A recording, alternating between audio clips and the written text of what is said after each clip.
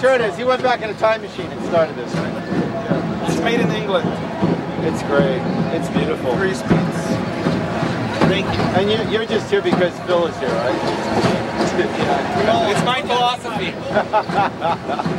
It's my philosophy. Yeah, I think we all do. All the time too, we're having fun. Well, only in Hollywood can we have the nexus of media. Like that. Media. 6.5 seconds. Right now, exactly like a controlled demolition. You can see the switch going on. The FBI. So this is your footage How about it, from Darth? the How about this anti-war? war protest last Saturday. Yes, it is, Nick. And of course, everybody was there, including Darth Vader and a couple of stormtroopers, along with the 9/11 Truth people. Quite an experience, but I was really amazed to see so many people out there on bikes, including some of the participants. And we're going to see if we can't fast forward this. It is Kill Radio and KPFK. It is Bike Talk, and we got to talk, and you're listening to the sounds of That's Right, the anti-war protest. And a lot of people say, and we had all sorts of opinion about should we protest, why protest. We've heard these things before, and lo and behold, I think we even got to meet some other people that we always see on these protests. Let's see who was there. Why, yes indeed, as you see the bike riding into the sunset. And this thing is supposed to go through chapters, and it never does, but we're going to see if we can't get it to a point here where it does go through chapters. Who do you got? Well, it's funny because I hadn't seen some of these guys in months, years, even weeks, and look who we got here. We got him. We got Phil, who came out on his bike with his little peace thing. Now, his bike, I don't think of it as a bike. I think it more as like, that's the reason there's a commodity. That's the reason there's a market right now. It's like this Da Vinci in itself has rescued the United States bike building market, and we've seen him on the screen, and we're getting to a point where it's loading. What are you talking about? Really, Da Vinci? really quite a thing. The Da Vinci is a tandem, multi-speed. You can pedal either one of you, and it doesn't matter. You know how you usually have to keep in sync or something like that, but it's not true. So let's see. Here we go. Let's roll the tape. And it is Kill Radio. It's not really tape. We're just saying that because we're so Those hippies. Damn hippies, ecomaniacs. Now, why do they always equate it with like things that aren't, they just have positive images. I even talked to a cop today. We had fun last night on the ride. Oh, that's great. That's great. Great ride. It was a punk rock ride. All morning today on Bike Talk, we were trying to equate the fact that if you come out and do punk rock, you're doing punk rock for peace, too. Yeah. Everything's for peace, man. All right, Phil. Well, look, they're actually sticking around. This is how you know. They're sticking around at big press because they don't want to talk to you. Hey, I don't see Fox Network anywhere around. Well, see, that's the thing. Do you see any encouraging news with like, besides the independent outlets or anything? Do you see anybody else covering the war? None whatsoever. Oh, sorry, you didn't get interviewed. Huh? You're busy. No, it's all right. I'll talk to you, too. Yeah. Dude, what? This is like... You got it? I got it, and we'll talk to you in a minute about it. All right? Cool. All right. So, anyway, Phil, great to see you. I'll come bother you. So If only to- if somebody only to handed ask you about the Da Vinci here. Yeah, apparently there's... Take care of us when we get burnt. You know it. Yeah, see, that's the thing. I There was know. somebody else coming out Well, that's for what we did. the burn victims, and apparently there's a lot of people that come out to these war marches. It's not just about the war. It's just not about one little aspect. And it's funny. People talk about it like how do you take something with this much of a carnival atmosphere seriously if it's going to address things like Halliburton or established kind of infrastructure? I mean, people that are in the business of building a war machine have been doing it for a long time. And I'm reminded of Eisenhower. I know you're going, what? Why are we getting a history lesson for Bike Talk today? Well, sometimes you can see how historically there are all these bureaucracies involved with just getting something as simple as a paint on the ground for a bike lane or something. We saw that, and it's encouraging to see that we're now moving forward here. Hey, speaking of moving forward, I just wanted to mention that I got a listener email about how our podcasts haven't been regularly up on. Well, on we're KPFK, gonna see and- about working on that. Well, but this listener turned out to be the chief engineer for KCRW. Oh. A lot of them been going out, like the one that started. Well, Prince Beach. welcome KCRW to our Oh, listening God, area. Yeah. I can't get out to any of these things when they're farther away. You know, I'd ride there to work, but then, you know, that was it. I Yeah. didn't want to go riding after I got there. Yeah, exactly. So, wait a minute. Let's get back on this. How far do you ride? 22 miles to work Oh my God. every day. No, not every day. Well, yeah, but still, you do it once or twice a week. You're sort of, let's just say you're I haven't used gasoline in a long time. Let's say that. I drove like once last week. you're reducing your carbon footprint so somebody else can drive their Hummer 5 days a week, right? That's right. And somebody will step up to it too. Sadly to say. All right, we've heard it before. Using up what he doesn't use. Yeah, exactly. And that's So, how many of your So this is Phil and his wife who come out to these protest things, and it's like really funny because Phil started. Joe Linton always likes to pull him out during talks and stuff. He came out for the route down ride, which was kind of like Phil? What's his? What does he Phil- do? What is he? He worked for the city. We'll just leave it at that. Okay. And we could go into a flowery explanation or something, but to basically, I've known Phil for so long, and I used to see him on these rides and sort of comment on his, his Da Vinci. He got hit, and they bought this for him, the insurance company.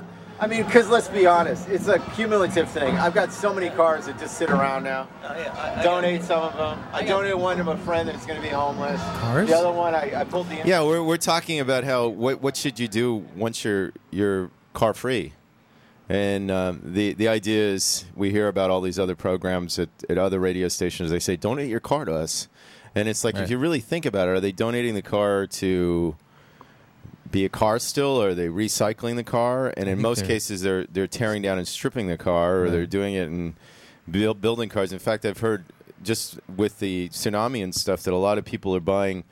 A lot of dealerships are out there buying old Priuses and stuff that should have been recycled or should have been, let's just say, in that belt of reuse or something. And now what they're doing is they're bringing them back. They're bringing back used cars, building it just so they have cars on the lot. So it's like that is an established infrastructure. They have to have that. They have to have cars in a car lot to sell. And what I'm trying to do and what we're trying to do is make you rethink it. It's like, why do the cars have to be there at all? Obviously, we're across the street from the Kill Radio studios, and we've just seen what happens to a used car lot that isn't a used car lot anymore. And in fact, there's 2 or 3 around the area here that have stopped being used car lots. It becomes a gas station. No, there's one that's now a electronics center.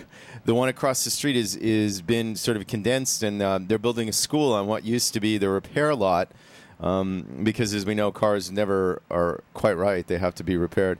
And as I say this, I'm looking across, and it looks like this gentleman here on the bicycle is sort of walking it down the hill instead of riding. Perhaps there's something wrong with that. So it's not just cars and stuff. But he's got his dry cleaning. Oh, he's got his dry cleaning. That's the reason. I guess his dry cleaning. Tangled in the yeah, wheel. got and lo and behold, he looks like He's he's straightened okay it now. out. Okay. He's okay. It sounds like we're doing play by play, but let's get back to we're talking about certain issues about offsetting your carbon, and we're not only offsetting our own carbon, but now we're offsetting other people's carbon. And you're saying, is that a viable thing? Yeah, I'd like to believe it is, especially when they're talking about, is it really essential to start this kind of snake? Are we really cleaning up? Are industry going to clean up, or are they just going to buy a lot of carbon credits? And I'd like to believe they're greedy enough so as they're going to stop paying for their carbon credits and maybe clean up. But until then, we can benefit from this. Anyway, let's get back to Phil. When I go, the cars will still be there. Maybe somebody will go, hey, man, this is pretty sexy. Yeah, no gas. And you? Long time no see. Slumming with the bike crowd here today? Yeah, of course. Keep it. Thanks to everyone. Wait, what's your beef? So this is the Hollywood anti-war rally from last Saturday. And Chicken Leather reporting, running into person after person from all of his various circles? One of the things that I like to do, and I'm stalling now as we get into the next bit, is that we bumped into some students there, and lo and behold, everybody thinks of these anti-war things as being like a 2-minute things. Food Not Bombs is out there with their bike, and let's see if I can't roll this back enough to start the Long Beach crowd here. And we talk about Food Not Bombs. What are they doing? They're actually taking some of the things that would not necessarily be used by the community. Let's just say food. It's not rotten food, but it's food that's past its expiration, or it's going to be past its expiration, that the local food kind of infrastructure has to get rid of. Like Whole Foods gives their bread. Yeah, they have to do this, and it's the same thing, except Food Not Bombs does it on a little bigger scale, a little more local scale. They take things from farmers market. So here we go. I'm talking to a crew from Long Beach here on Kill Radio. And KPFK. The Fixie kids out here protesting the war. Now, come on. Why can't we just stay at home and work on our back tricks, our backward circles, huh? Why are we going to come out and protest the war? So we can practice our backward circles at the protest. Oh, I like that. So what are we going to get ramps next year? Anti-war ramps? Hopefully. Yeah. Maybe peace will break out, and then we can just have another fun day on the bike. Right. Yeah. Shiny day. Well, I'm not carrying enough shit on my bike? Come on, how much stuff are you carrying today? Shit, it's just these are nice. Now, okay, just for our geeks, what are you riding today?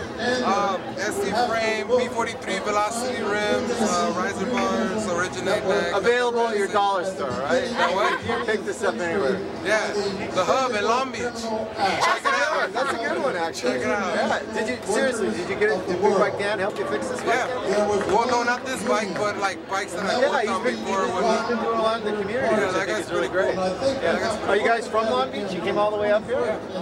That's impressive, man. I want to commend you for coming out. Thank you. So what's your first name? Martin. And very nice, good representation. I love the fact that you've got fucking anodized parts in these things. Jesus, these are expensive. No wonder you don't lock them. You just wear them on your hip, right? They're like a fashion accessory you don't want to lose. Well, not a fashion accessory, but they are an accessory. Yeah, but they're a vital one for transportation. Yeah, especially if you use it to get to work or whatnot, you get around. So you're like a working fixie guy. You're not one of these guys who just poses.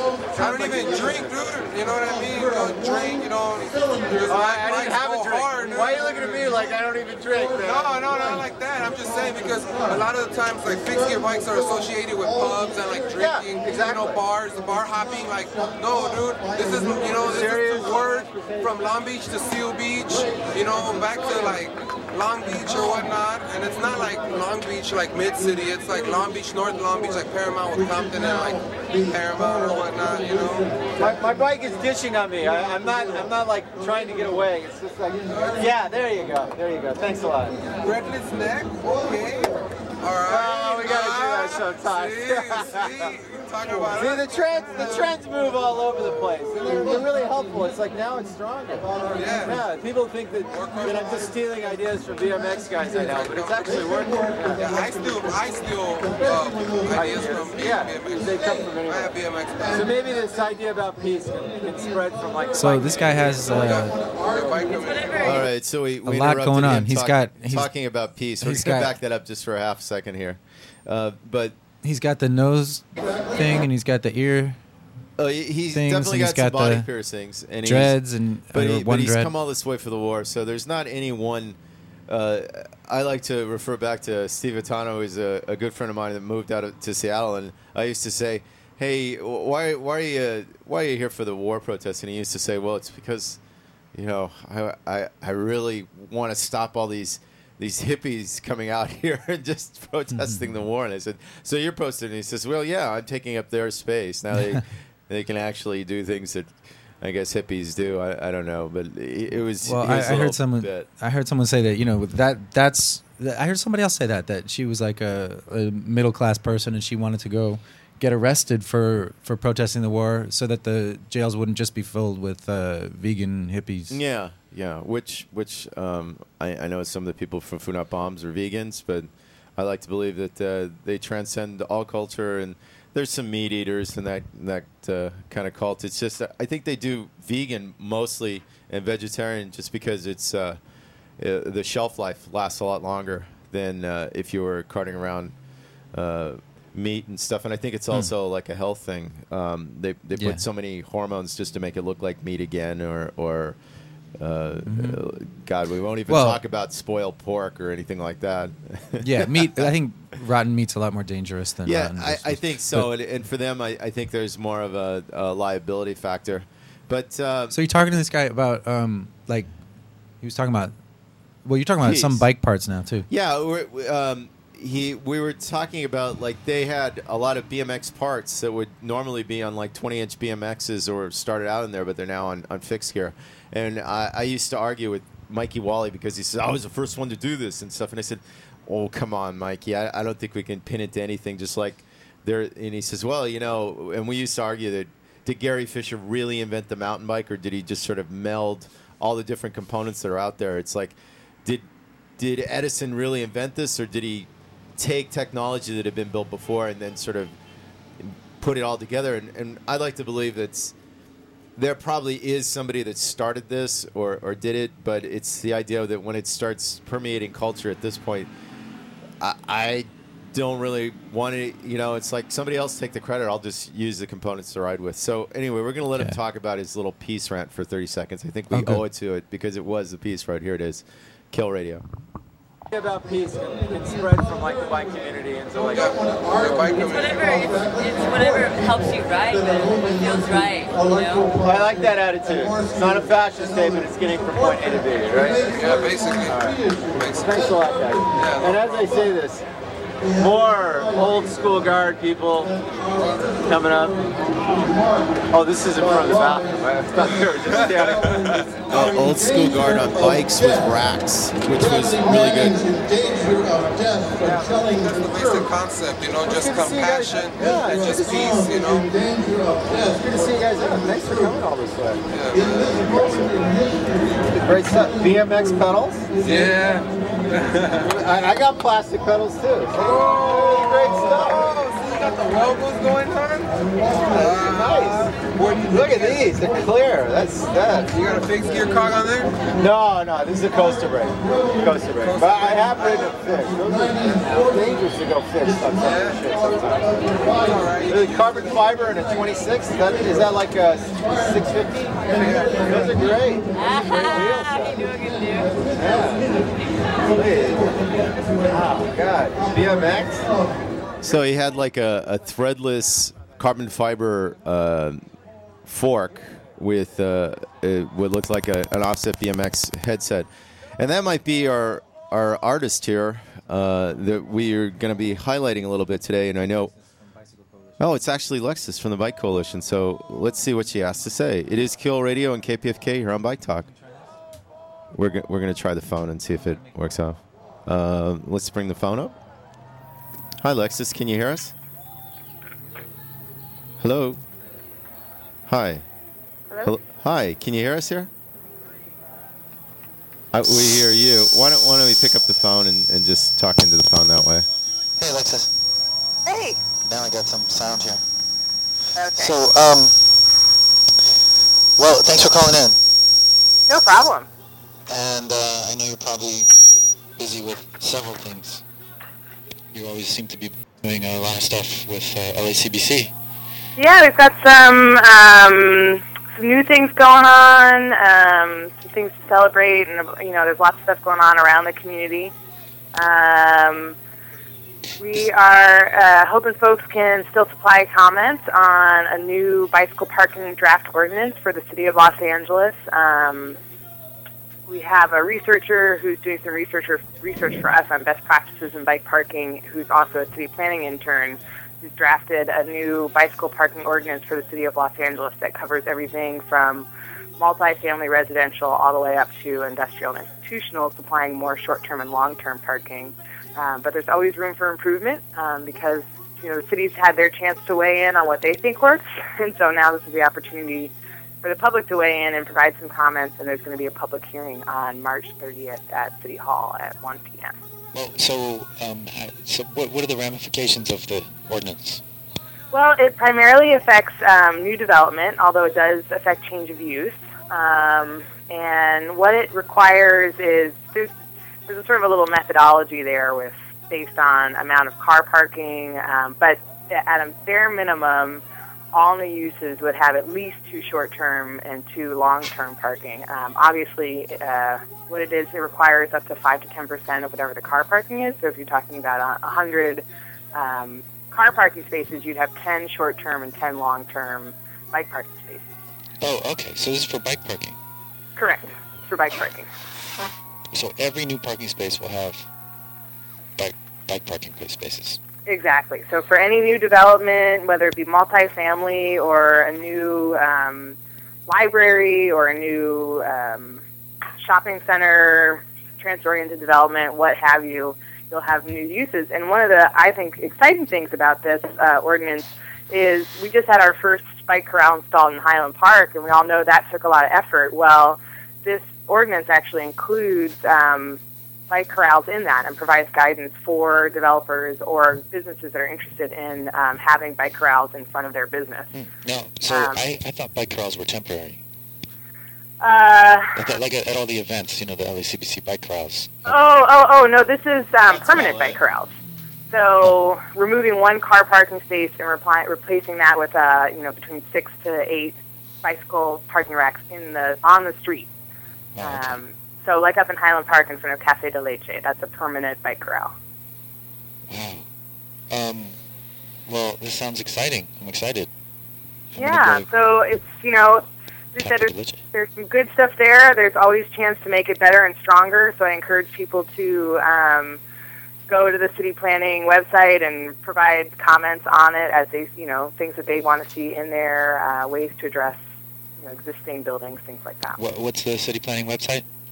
It is, let me see here. I think it's just actually I can't tell you because my power is out. Oh, you're putting her on the spot here. So I can't tell you from the online. But if you go to our website, our blog, we have a blog post about it, and there's links to the ordinance and the email address that you can submit comments to. Okay, and so it's lacbc.org? lacbc.wordpress.com, I think. Sorry, .wordpress.com? Yeah, and what kind of comments would people, good going? I mean, good job? It's been, I think most people are supportive. I think some people would like to see it be stronger. We don't actually receive the comments. They go to city planning, so my basis on that is just what I've seen on Streets Blog and a little bit of the comments that have been on our blog. Obviously, Joseph Braelli, I feel like he is an expert when it comes to some of this parking stuff and bike and car parking swap outs, and he is definitely would like to see a lot more, and I think that's worthwhile to push for. And I think that the city planning is actually working on several ordinances. This is just one relating to bike parking, but they are looking at parking overlay districts and some other things that will come out hopefully later this year that can address neighborhoods like Highland Park, Atwater, Silver Lake, where you have a lot of existing buildings that don't currently have car parking wrapped into them. So when someone wants to change a use, this is like a lot of, when someone wants to change a use, all of a sudden city planning says, oh, now you're required to supply car parking, but you have an existing building that's, maybe 50, 60, 100 years old, and you can't supply car parking. So that's something that still needs to be addressed, and I believe city planning is actually working on an ordinance that would allow communities to have this sort of parking overlay district where they would basically not require any new parking spaces, and folks could start adding just bike parking instead of car parking. Okay, and I think we're having Glenn Bailey call in later about this too. Okay, great. So what else you got going on? Well, we just launched a new campaign. Actually, I should say we're getting ready to launch a new campaign. We are launching a Good Roads LA campaign, which is to address the potholes and rough asphalt along our daily commutes. A Good Roads movement, was something that happened at the turn of the last century, where cyclists sort of organized to demand paved roads. And this is sort of a new version or a new take on that, where we are going to hopefully be working with our members and volunteers to organize and lead probably monthly rides to go out and survey a lot of the routes that cyclists use and start marking down all the potholes, spraying some of them with temporary shock marking paint, and calling them in to DWP, the council members, and hopefully getting some of the biggest problems in our roadways addressed. Because I think, as we all know, when you're out riding, a pothole, well, it may ruin your alignment if you're in a car. It can break your arm and ruin your bicycle if you're biking down the street and you don't see that pothole. And right now, the Bureau of Street Service doesn't necessarily prioritize. They don't really pothole repair. It's based on when people call in and on those things. So we're going to basically try and help prioritize them, fixing the potholes that affect cyclists the most. Well, this should get you, and it's something that all the road users would appreciate. So exactly, it benefits more than just people riding bikes, which is, I think, a great aspect of it. And other bicycle coalitions around the country have been doing some similar things like this. I know San Francisco Bicycle Coalition's been doing this for the past 3 years, and it's been really successful. All right. Well, anything else? Here's chicken litter. Actually, I was at out last night. Not only did we check out the punk rock movie over at the Echo Park Film Center, but we were at B-Rad's party, and you think of it as party. There'll be dancing, there'll be carousing, there'll be music and stuff. But it seemed like most of my night was talking about infrastructure, LACBC's part in helping some of the bike co-ops, the bike co-ops working in conjunction with this, and some other things. And one of the things that kept on coming up is like a sequel to a movie. If it works, it's going to keep coming back. And I remember seeing you, of all places, the Ciclavia benefit, and you were there having a great time. And it seems like just I know people say, oh, she was just dancing, but I think there's something underlying. If I'm going to a party and talking about issues, and you're going to a benefit and dancing, I want to trade lifestyles with you. So, as mentioned, the Ciclavia is coming back again, right? Soon. Yeah, April 10th. So 2 weeks. Wow, 2 weeks away. Should we be counting down or something? Is it? Yeah, I feel like we might need a collective countdown calendar. Yeah. A countdown to fun. Yeah, that would be great. I mean, we got to talk to Steve, I guess, who's one of the guys. Steve and Bobby are always out there. Oh, yeah. And they're proponents in not only educating people about what to do, because I think that the kids get it. And I always argue this. So the kids are out there playing soccer. The minute you close the street, around the block here at Kill Radio, they've been working on the DWP line. Every time they fix it, it's more like, we're just kind of patch it like a bad tire. And it's like, well, why don't you put a new tire in or something?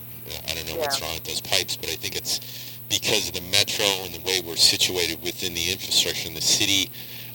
They're building a new school that it always seems to be dependent on 50-year-old pipes or something here, and so they're refitting them all the time. And because they're refitting them, the street gets blocked. And when you have a blocked street, it's almost like you don't have to tell kids there's no traffic and you can go out there with a soccer ball. Or they're riding their little kiddie bikes around in circles or something. So yeah. Well, we don't have a lot of park space in the city, especially in the really dense urban areas like Koreatown. So having a street closure and having something like Ciclavia happen is a great way for people to get out and at least have access to this wonderful open space resource, which is our streets. They make up so much of our city, and for so much of the day, there's ways that we could use them better than how they're currently used. And I think Ciclavia is a great opportunity to show folks how dynamic our streets can be. Yeah, the issue of public space is actually going to be, I like to say it's like fear being on trial, but there's some real issues. I know that there's one that the LA Weekly is highlighting about a Canadian band that was trying to canoe the LA River, and you say, what does this have to do with bike issues? But it has to do with definite, is it public space? is something has a private entity protecting it for the public, and we're the public, can't the public come in and use it? And so I know Ciclavia doesn't sort of border on these issues. It seems like it's a one for all and all for one kind of a musketeer thing, but I'm wondering, do you think we'll ever define these issues about who's minding who or who's policing who on these rides and stuff? You know, I feel like we'll probably get somewhere with some of it, but I don't know if we'll really ever resolve some of those issues. I feel like even with Ciclavia, as that moves from maybe being 3 times a year to maybe 12 times a year to being every week, which would be great, we may win some things there with people coming around to what a great positive experience this is, but then at the same time we may still have issues like we've seen in Wilbur where residents come out to say, we just don't want safer streets. Yeah, and it's the argument that you're making an argument not just for bike infrastructure but for safety of infrastructure, and so that way everybody can get involved. It's a shame that if you build a bike corral and there's no bikes on it or something like that. I haven't seen that, but that's their argument. And I'm saying, well, isn't it better to have this visual representation that we're trying something different? Yeah. That maybe people will see it when they're driving their car and going, wow, there was bike parking there. And yeah, I think that we're in a spot where we're it's like a chicken and egg scenario where we have to start providing the infrastructure in order to encourage people to try it, because right now folks will always say, oh, well, there's no one out there doing it, there's no one walking it, there's no one biking, but you can't measure based on what is perceived because we haven't provided the infrastructure to support people walking or biking. So, just like if you had a wide open field and you say, well, there's no cars here, so why would you build a road? Because there's no road there. That's why there's no cars. So if you don't supply the bike parking or the, beautiful sidewalks and good crosswalks and, bike lanes and other things, you're not going to get people out walking and biking and enjoying neighborhoods. So we have to sort of get the infrastructure out there, and there may be a little bit of a lag time, but folks will eventually start to try it and get out there, especially as gas prices go up. And well, thanks for calling in, Allison. I have one question, and this has to do with, we were playing before some of the Long Beach people, and they were talking about some high-end components in their bikes. I'm wondering, do you have any components that you would think on your own bike that you would think, oh, this is just too high-end for it, but it helps me get by, whether it be a set of really sprucey tires or something, or is it all just a standard stock bike that you ride? It's pretty standard. Probably the fanciest thing on my bike is my my tape on my handlebars. Whoa. My bike's pretty low maintenance. I will admit I probably know more about bike infrastructure than I do about bicycles, so I'm not up to speed on the hot parts and things. Although I guess I have nice lights. I take those off all the time. Oh, well, see, now that's a safety thing that I think more and more people are realizing isn't a safety thing. It's an essential part of your bike. Yeah. Especially if you get caught out at night and you want to be visible to other traffic or what have you. Yeah. All right. Hey, well, thanks for calling, and we're gonna get back to bike talk. All right, great. Well, thanks, guys. Have a great day. Yeah, Dave, call in next week if you can. Okay, we'll do. All right. Thanks a lot. Thanks. Bye. Well, I hope to hear from Glenn Bailey now. And Ted Rogers, I see on Facebook, is wanting to call in. And then there's your friend, Tick. My friend. No, he's the resident artist here. He's going to be the resident artist. But until then, as mentioned, we got to B-Rad's party last night. Let's hear a little bit of the music, and we'll tell you a little bit of what's going on here on Kill Radio.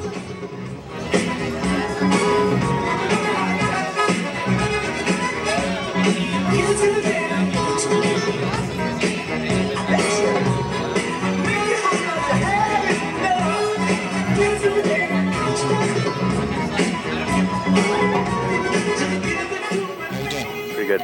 So, Glenn Bailey, are you still in the LABAC chair position? I'm vice chair now. We had elections last month, and it's a 2-year term. So, and so, how are things going with the world of LABAC?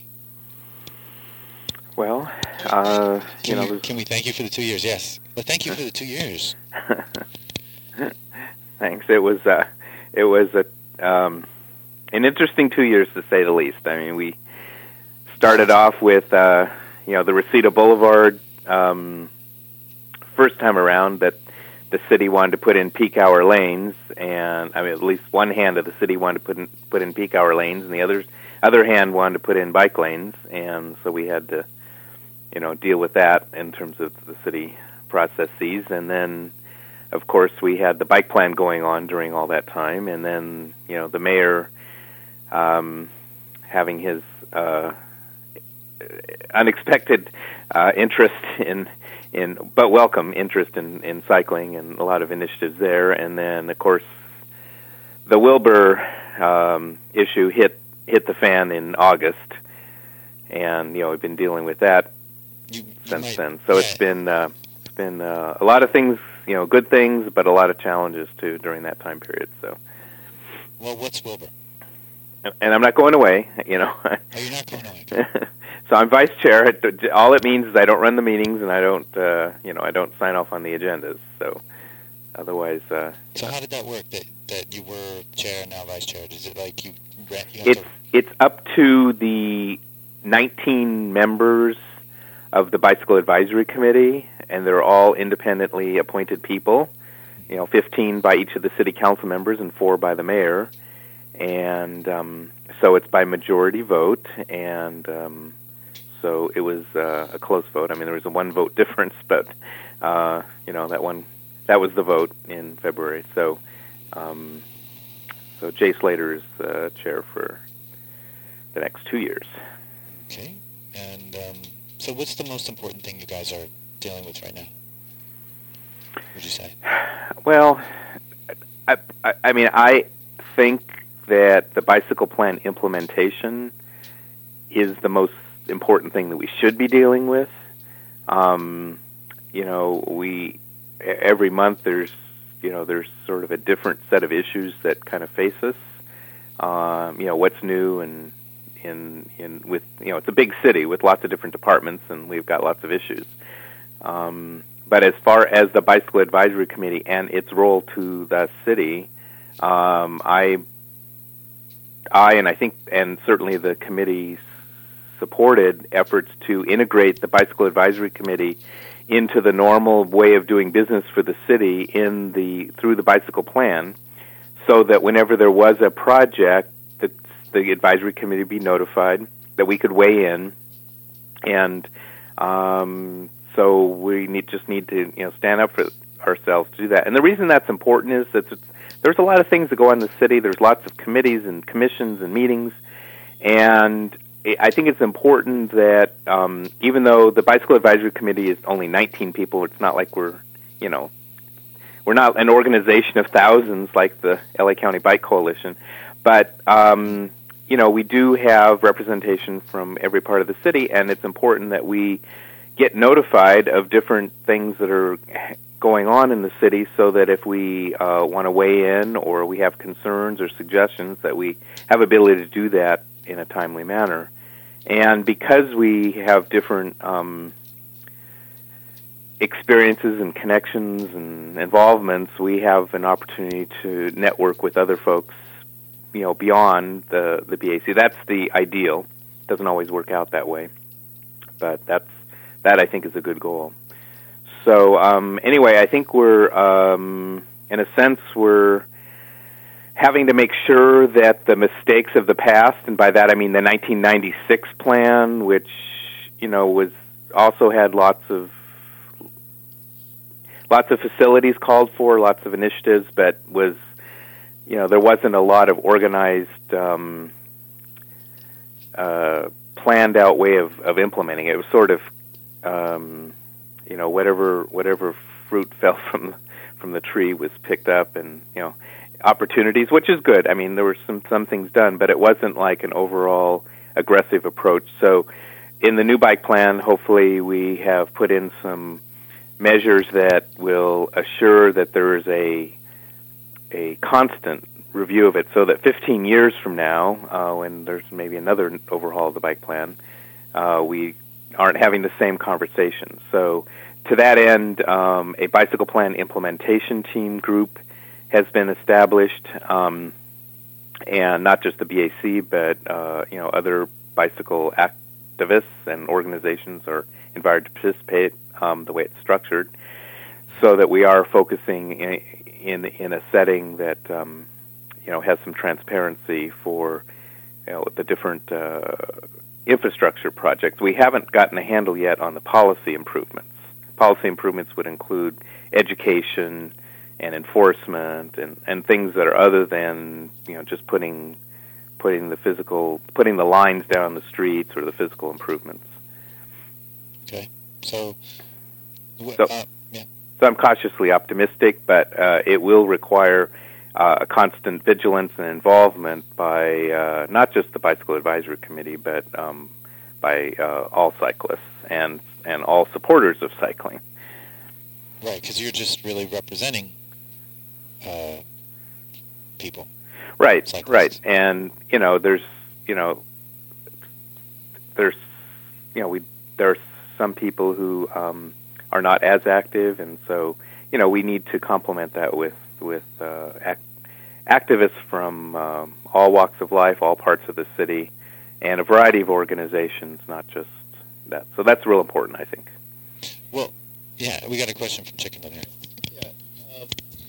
Now, Glenn, one of the things we talk about normal kind of operation, but let's be honest, this is Los Angeles, and I'm reminded of your role in a couple of crises that seemed to sort of establish some sort of structure, which I thought was really good. One of them was after the now famous critical mass kind of, I don't know what they're going to call it, the beatdown, more or less, but the police came out and they addressed it, and it was great to see the BAC almost take a sort of judicial role in not making any kind of policy, but letting everybody speak. And in that meeting, what I thought was really great was everybody got a voice. Everybody was able to get their 5 minutes, even some opposing viewpoints, even though it wasn't met by the bike community with any kind of applause or anything. They were still able to voice their opinion, whether it be pro-bike or pro-whatever, and I thought the structure was really good there, or at least the quote-unquote Robert's Rules of Order were sort of enforced there. And I'm also, I'll talk about something after you comment on that. Okay.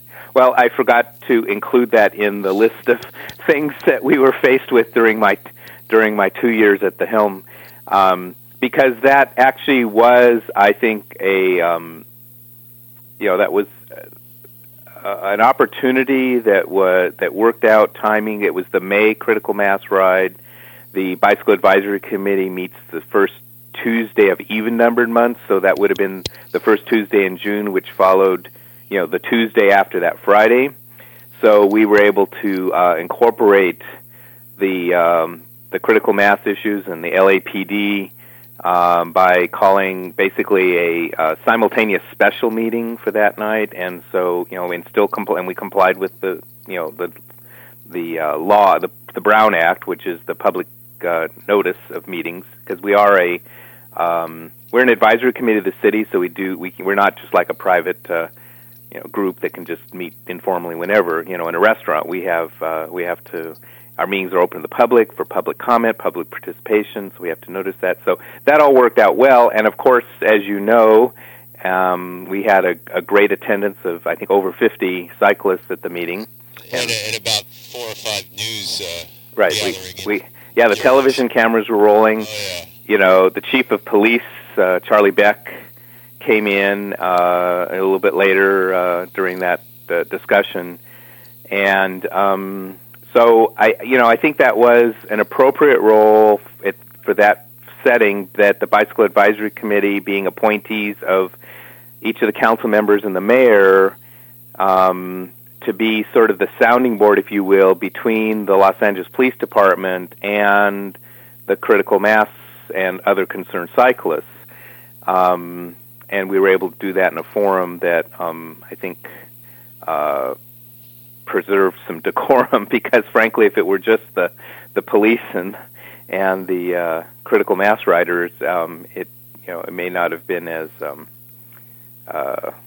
went as smooth. But anyway, I think it was a good forum, and I think that shows that having the advisory committee there to be not just the sounding board, but also and not just to represent cyclists, but also to facilitate cyclists' input, as you say, and hopefully involvement, because there may be people that come forward who aren't currently involved in any particular organization or whatever, and we can steer them to other groups or steer them to get active with whatever project or cause that they want to work on. Yeah, and the other thing is, of course, I don't know if you were listening earlier, I went to B-Rad's birthday party, and instead of enjoying myself and listening to music like everybody else, I was sort of pushed to the side of the thing, and people started asking me serious bike questions. And one of them that came up, and it reminds me of that night. That night while you were doing this, Jeremy, I forgot Jeremy's last name, but he put forward a program or a pilot idea of how to improve not only infrastructure but the crosstown commute. He was also talking about adopting some I guess models that have been sort of set forward not only in Davis but in that he as an architect was able to look at things like not only providing just structures or the background of what you believe a bike culture should need, like showers and bathrooms or something, but something that everybody can sort of benefit on. And that thing sort of lost its power because of all the other issues, and I think everybody sort of left after the first hour and a half or something, but that last half hour was so important, I thought, and there were things that I know that you guys were looking serious at, and I'm thinking some of the bike corrals that we're now seeing, and other programs, safety and getting kids out there in the next generation and educating them were addressed too. And we always think of these things just sort of like, oh, Davis became this overnight or something, but it didn't. It took the forethought of thinking about this, right? Well, I strongly believe build it and they will come.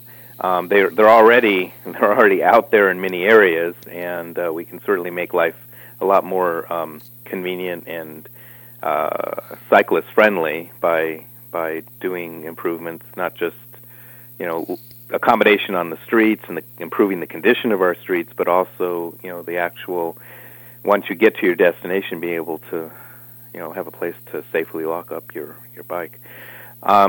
But yeah, that was Jeremy's presentation, as I recall, was on our regular agenda. They had been set prior to the critical mass issue, and so but to accommodate obviously most of the people that were there because of critical mass and the LAPD and the media, I think we rightfully proceeded with dealing with that because it was breaking news at that point in time, and then we went to our regular agenda and heard his presentation. And as I recall, it was focused on the advocating the backbone network for the draft bicycle plan the city was in the process of working out.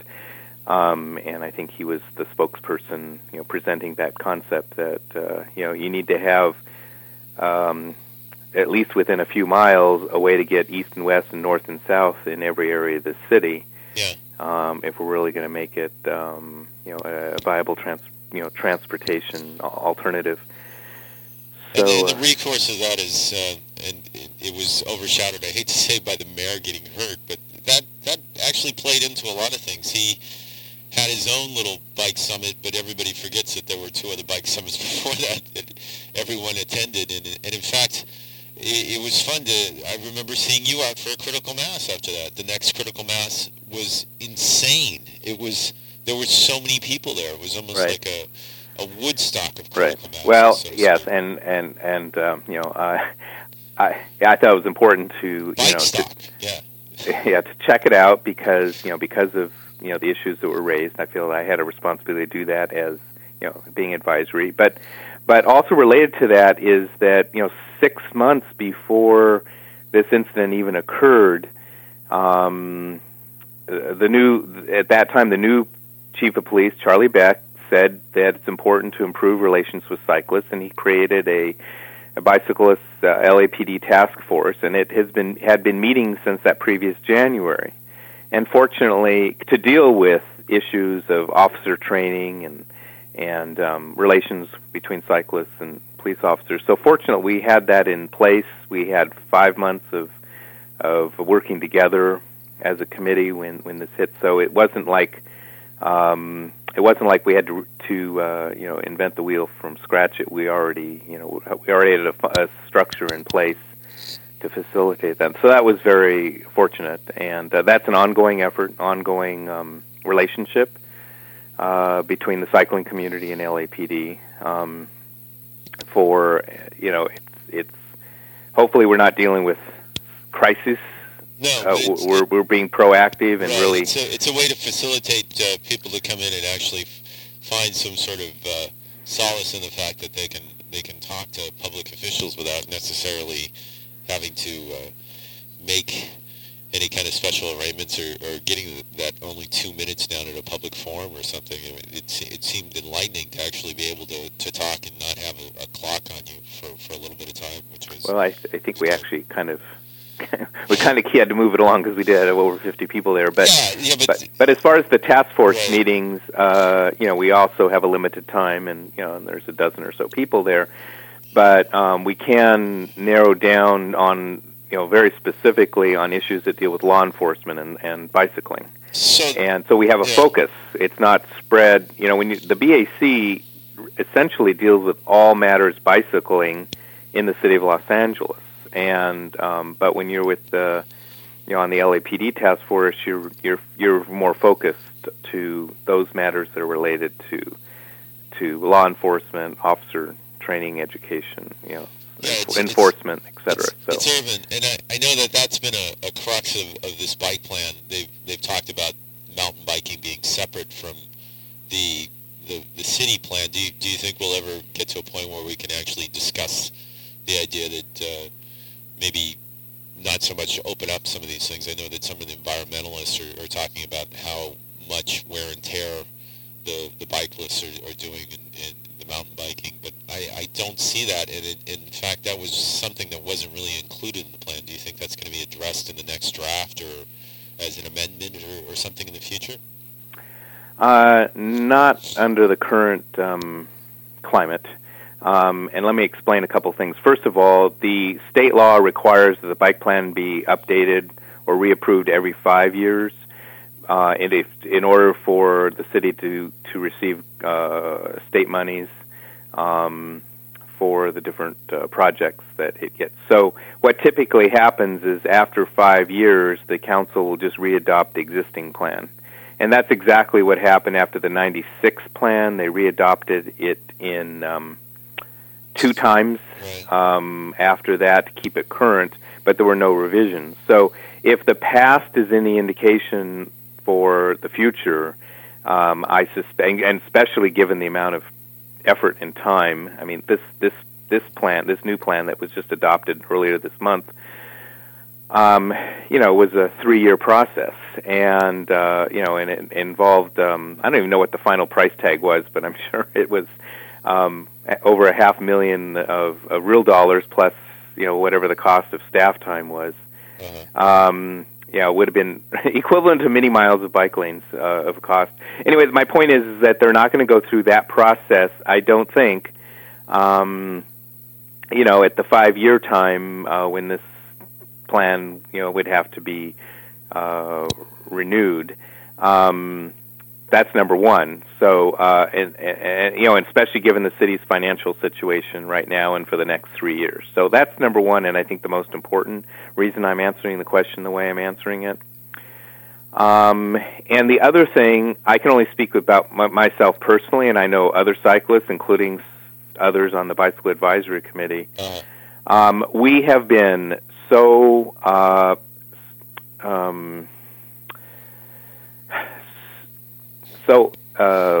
inattentive, if you will, or lack of results over many years for the on-the-street transportation improvements to accommodate cyclists, that we have a lot of work to do to get caught up. If you look at the list of Priority 1 and Priority 2 projects, it's 13 pages, single-spaced. Wow. There's a lot of work there to do. Personally, I want to focus on that. I want to focus on making this the best city for bicycling on our city streets in terms of safety and accommodation, and really providing that opportunity, the infrastructure for cycling. That's my focus. I know others may be focused on other things, and more power to them, but that is many of us are realizing we're trying to catch up. We're trying to catch up for many years of not having done enough, and we're recognizing that we're over $4 a gallon in gas now. 2 years ago we were at the same situation, and if we had really taken the initiative 15 years ago, like we should have been, we could have been ready for the massive influx that I know that many people are seeing on our streets. So that's a long-winded way of just saying that both from the process for the plan and the focus of many of the people involved, that we're trying to focus on the streets. Now I will say this, that I had a conversation with with one of the leaders in the equestrian community.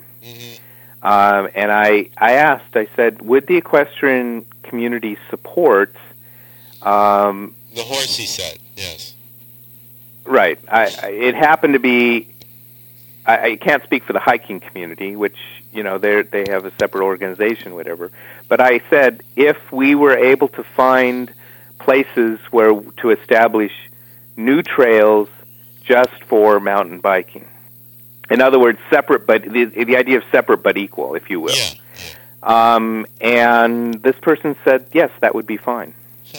So I think that, and I've mentioned that to other people, and I think that's kind of the challenge for those people that want to promote mountain biking and again, this only applies to city parks, is find areas that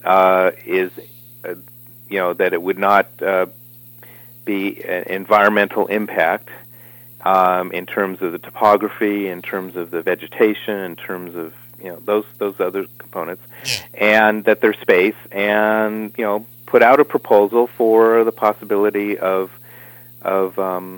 such a separate bicycle mountain bike trail. Now it's still against the there would still have to be an amendment to the city ordinance, which basically says any trail that's been dedicated by the city rec and parks in city parks, you can't ride a bicycle on dirt one. So there would have to be accommodation there. But I think if the hiking community would agree with the equestrian community that on a separate but equal concept, and we found the right location or locations, then that could proceed. But again, that's not my focus. I will leave that to others who may want to work on that. All right, Glenn. So, one last question: when is the BAC meeting again? Yep, April 5th. April 5th. So it's the next meeting, 7 p.m. at the Hollywood Neighborhood City Hall, which is on Fountain Avenue, 6501 Fountain Avenue. Okay, here's Nick. So, Glenn, thanks a lot, man. It's been a while. Yes, yeah. It's been busy, but yeah. Come by sometime and do the show live, and maybe set up a panel or something if you want of experts that you've come across. Yeah, I'd be happy to try to arrange that and sample our luxurious pastries did you have? Sorry, I didn't hear the earlier part. He's offering pastries that he's imaginary pastries that we could bring if you guys actually come. Okay. What were you going to say? I know Allison was on earlier. Did she talk about the bicycle parking That was Alexis Lance. Yeah, I think it was Alexis, right? Yeah, it was. And she did talk about it. Yeah. Did you want to? No. If she covered it, I just wanted to get that word out. Okay. So that's great. All right. Okay. She touched on it. Did you want to touch on it so that it can be fully handled? All right. I just if she announced the hearing date and all that. What was the hearing date? This Wednesday, March 30th. All right. Okay. At 1 o'clock, City Hall, LA City Hall, room 1010. Cool. And if people cannot attend it, I know there's a way that they can submit comments, via email, whatever. So I'm sure if they go to the City Planning Department website and just do a search for bicycle parking, they'll find all the information. So, it hasn't been upgraded for decades. So I think it's important that the cyclists support this effort. I thought it was. I'm sorry. I thought it was passed already. So we haven't passed it yet, and it looks like it's going to pass.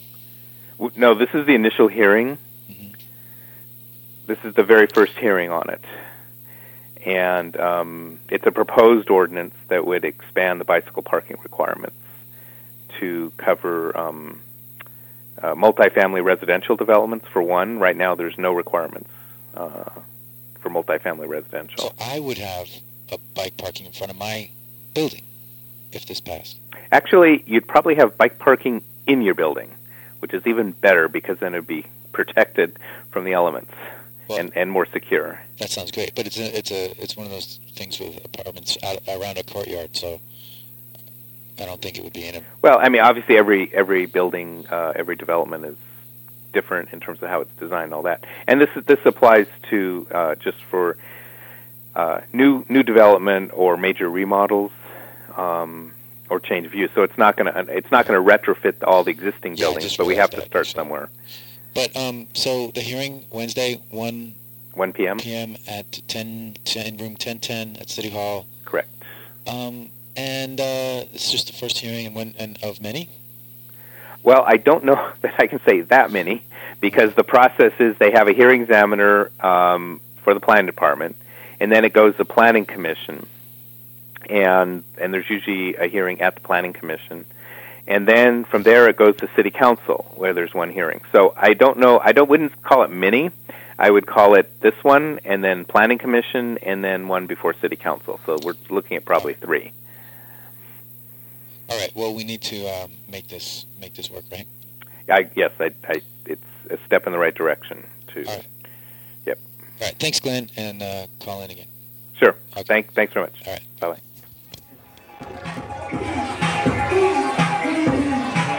That was great at Glenn calling in, and yeah, that's right. You're still hearing B-Rad. It's still moving. It's still grinding, and wow, what a phone call. Who's got B-Rad?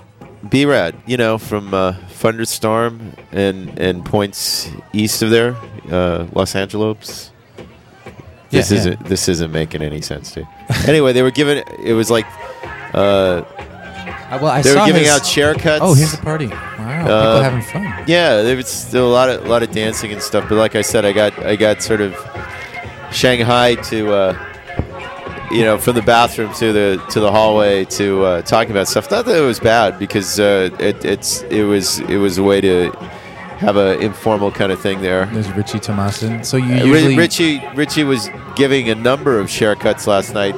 I know that Mikey Wally got one with that said "No Manners Polo 818," and this is all in block letters on the back of his head now. So it's kind of why he's out there doing his Food Not Bomb stuff. He'll probably have a silly haircut. I saw this party announced all over Facebook. Just the kids with the social network, they go out there. And speaking of social network, we're awaiting Tick, who's going to be having a show tonight. Hopefully he can get into the phones now.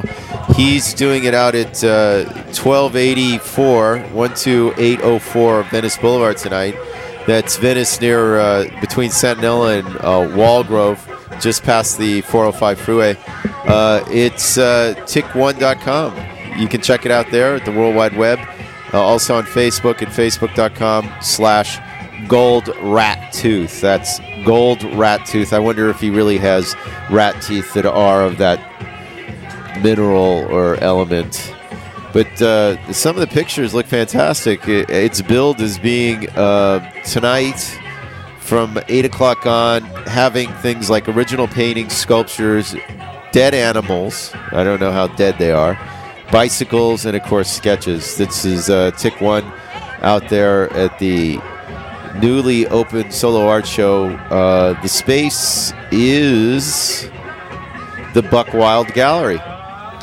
Because, as we all know, you can get crazy, but when you get Buck Wild, well, that's when they should shut you down. No. It's going to be fun. What was the space of B-Rad's Buck party? Wild? This one was at Pins and Needles, and it was kind of cool. We always think of things like the unions doing nothing, but I'm reminded that yesterday was the 100th anniversary of the Triangle Fire, where it set precedents about while there was steel and brick to protect the structure itself, there was no, and that was insured. The idea that people would be insured was just a novel idea. Now, obviously, people get insured left and right. The idea of workers' rights, the idea of making it safe enough. And, in fact, I even heard that they're talking about maybe extending fire rules so as even your home might have some sort of sprinkler system or something. But it's the idea that this was in the same space at Pins and Needles where it's pinball machines and stuff, but they have as their symbol and their kind of thing a sewing machine and stuff, and they're very pro-union. That being said, there is a union march probably going on at this minute, and there's going to be a rally downtown at Pershing Square at noon, and we just wanted to sort of relate that to you from some of the inquiries we've had on Facebook and some of the texting that's here in the studio, the instant messaging. You know, right now the Biciclistas medical workshop is going on at Kaiser. Wow, that's fantastic. That, of course, a program that provides, medical care towards... well, it's actually not just medical care towards bicyclists, but an ongoing thing towards. This is a workshop. It's training for how to give medical care for like the people who are going to do Ciclovia. Well, it's funny because we always think of, guys sort of talk like, there's always a med kit or a like those personal little. I think we had one in the studio. Like you get hurt and you go to it. Like the little first aid kit. But when you're riding a bike, I've been carrying for years a little one, and everybody always goes, "Chicken leather, do you have your stuff here?"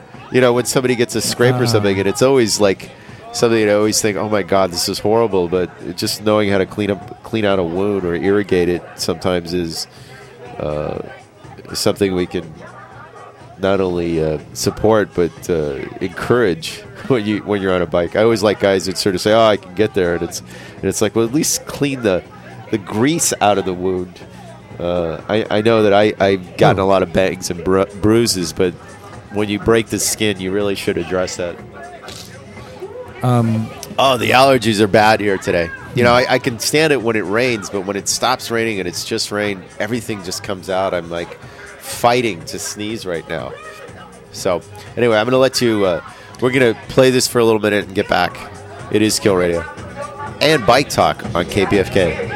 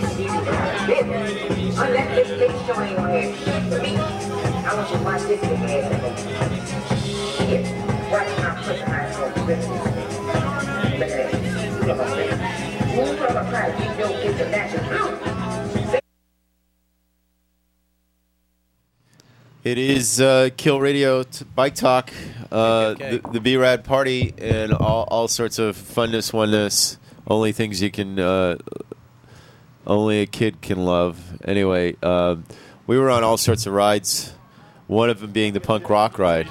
Somebody thought that I was you. No. Yeah. No, that's so cool. What did you tell There's me? Reverend. No, One of the Revs who does a show here on Fridays. Chicken leather. I'm like, I've never seen this Yes, guy before. except no substitutes. It is chicken leather here, and of course they do a show dedicated to some of the things. One of the things that popped up was we saw some signage here.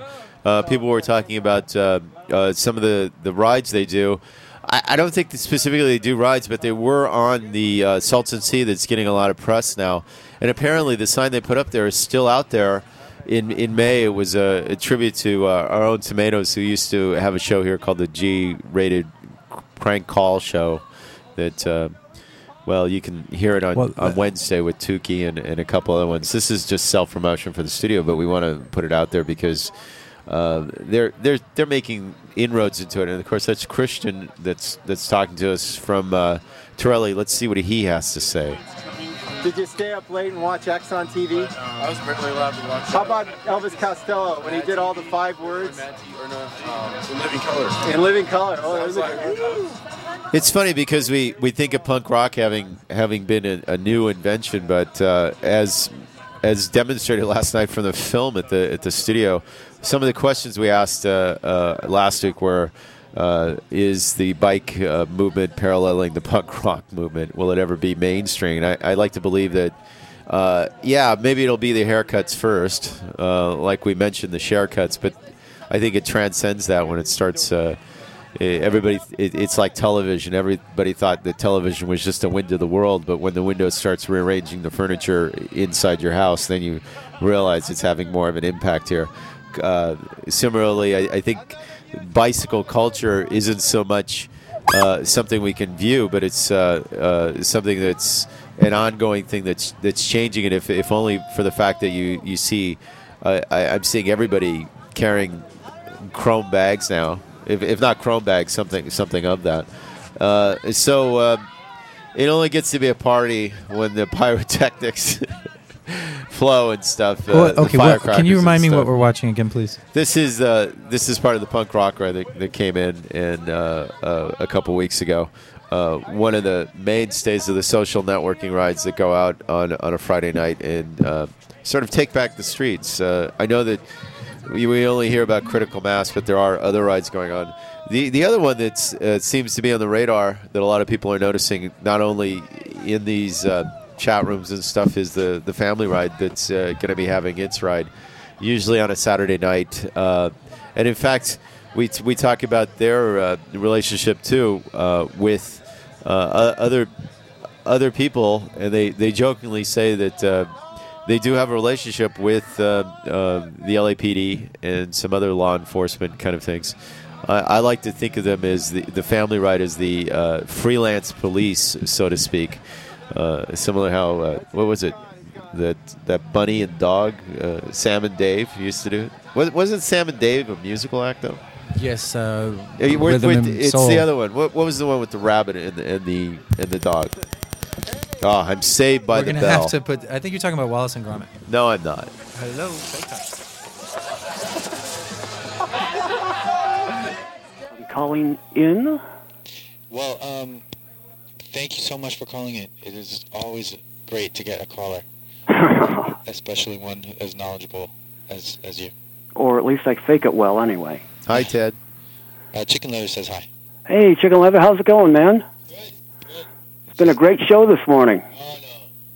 Although I was kind of grooving on that Dead Kennedys and the Ramones they were playing before you came on, so I had to get back into the bike mode for a moment. Well, maybe we should You're dating yourself there, Mr. Rogers. Well, yes, definitely. I was an OP, original punk. I used to get beat up on a regular basis back in those days. So, yeah, and now you're just, do you do the punk ride? Punk? No, I didn't know there was a punk ride. Really? No, I didn't know about that one. When's the next one? Chicken Actually, there's a punk film festival that the Echo Park Film Center is doing, and we rode to it. So I guess that's technically a punk ride, but this was a ride where there was punk rock, and we went to some of the sites in Los Angeles, including where the old Scream was. In the past, we've gone to the Starwood, where I remember just like, yeah, I wish I'd been riding a bike at the time, because I remember just circling West Hollywood looking for a place to park, and this is before they had permit parking. So everybody parked everywhere. So if anything, I think in some ways we have redefined the area, because there is permit parking. It just means that if you're in a car, you're out of luck. You have to look for some vacant lot that some guy is going to let you park there for $10, but or in the 7-Eleven in the back where they've got ample parking or something. But now you can get a bike. So I'm passing you back to Nick here. Hey, Ted, so you got a blog called Biking in LA that I do. A lot of people regularly read. And we even actually got a listener email from somebody named Steve Herbert, who turns out to be a KCRW engineer. Okay. Yeah. I'm familiar with Steve, I don't know if I'm supposed to say people's full names, actually, now that I think about it. Only if you want them stalked. We'll just call him Steve H. How's that? Yeah, you know what? I'll go back and edit it. So, but the thing is, he said that he found out about Bike Talk through your blog. Oh, good, good. I try to promote you guys when I can. It's a great show. And that's amazing and great that you are doing that. So what else are you talking about on your blog? Well, lately, God, we talk about everything. But lately, one of the things that's been coming up, I'm sure you're familiar with the plane crash in Long Beach a few weeks ago, where several people were killed, including Mark Bixby, who's was one of the leading bike advocates down in Long Beach. He was the founder of the Long Beach Bike Festival, and the amazing thing was he was the driving force behind, they're rebuilding the Gerald Desmond Bridge down in Long Beach. The current bridge is obsolete, and they're replacing it with a new modern bridge. And they weren't going to allow bikes and pedestrians on the bridge at all. And Mark fought that and ended up, pretty much leading the fight, almost fighting it single-handedly in some respects. And he ended up winning the battle, and there will now be a separated bike lane and pedestrian walkway on the Gerald Desmond Bridge. And the tragic thing is that they decided to do that just before he died. And another vote came just afterwards, after he died in that plane crash. So one of the things that I've been arguing for, and I've heard from a few other people, is that they should really name the new bridge in his honor.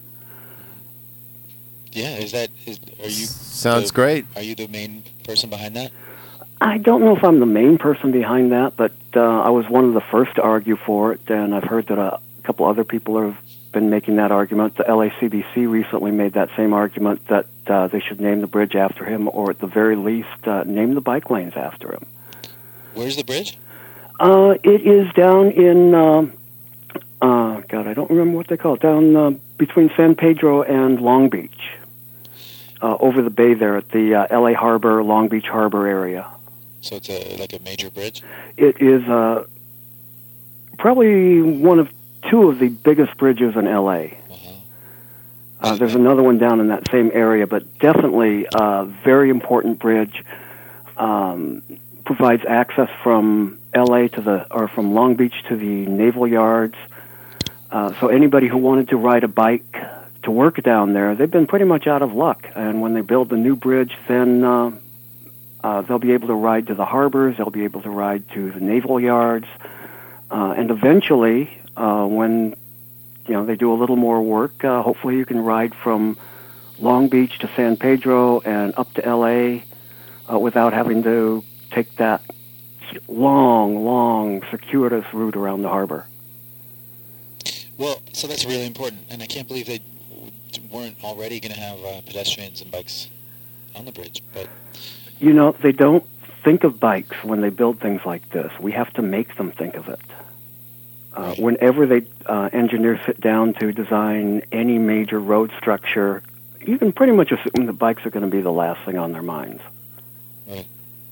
And so are you Long Beach based? No, I'm in West LA. Okay. Matter of fact, that's one of the things that I regret was that I never met Mark. I had an opportunity to say hi, and I was busy with other things and missed it, and now it's too late. It's a reminder that things can happen, and you need to take advantage of opportunities when they come up. Well, I really hope it gets named after him. I don't know who Gerald Desmond is, but he's had his... He was I had to look that one up.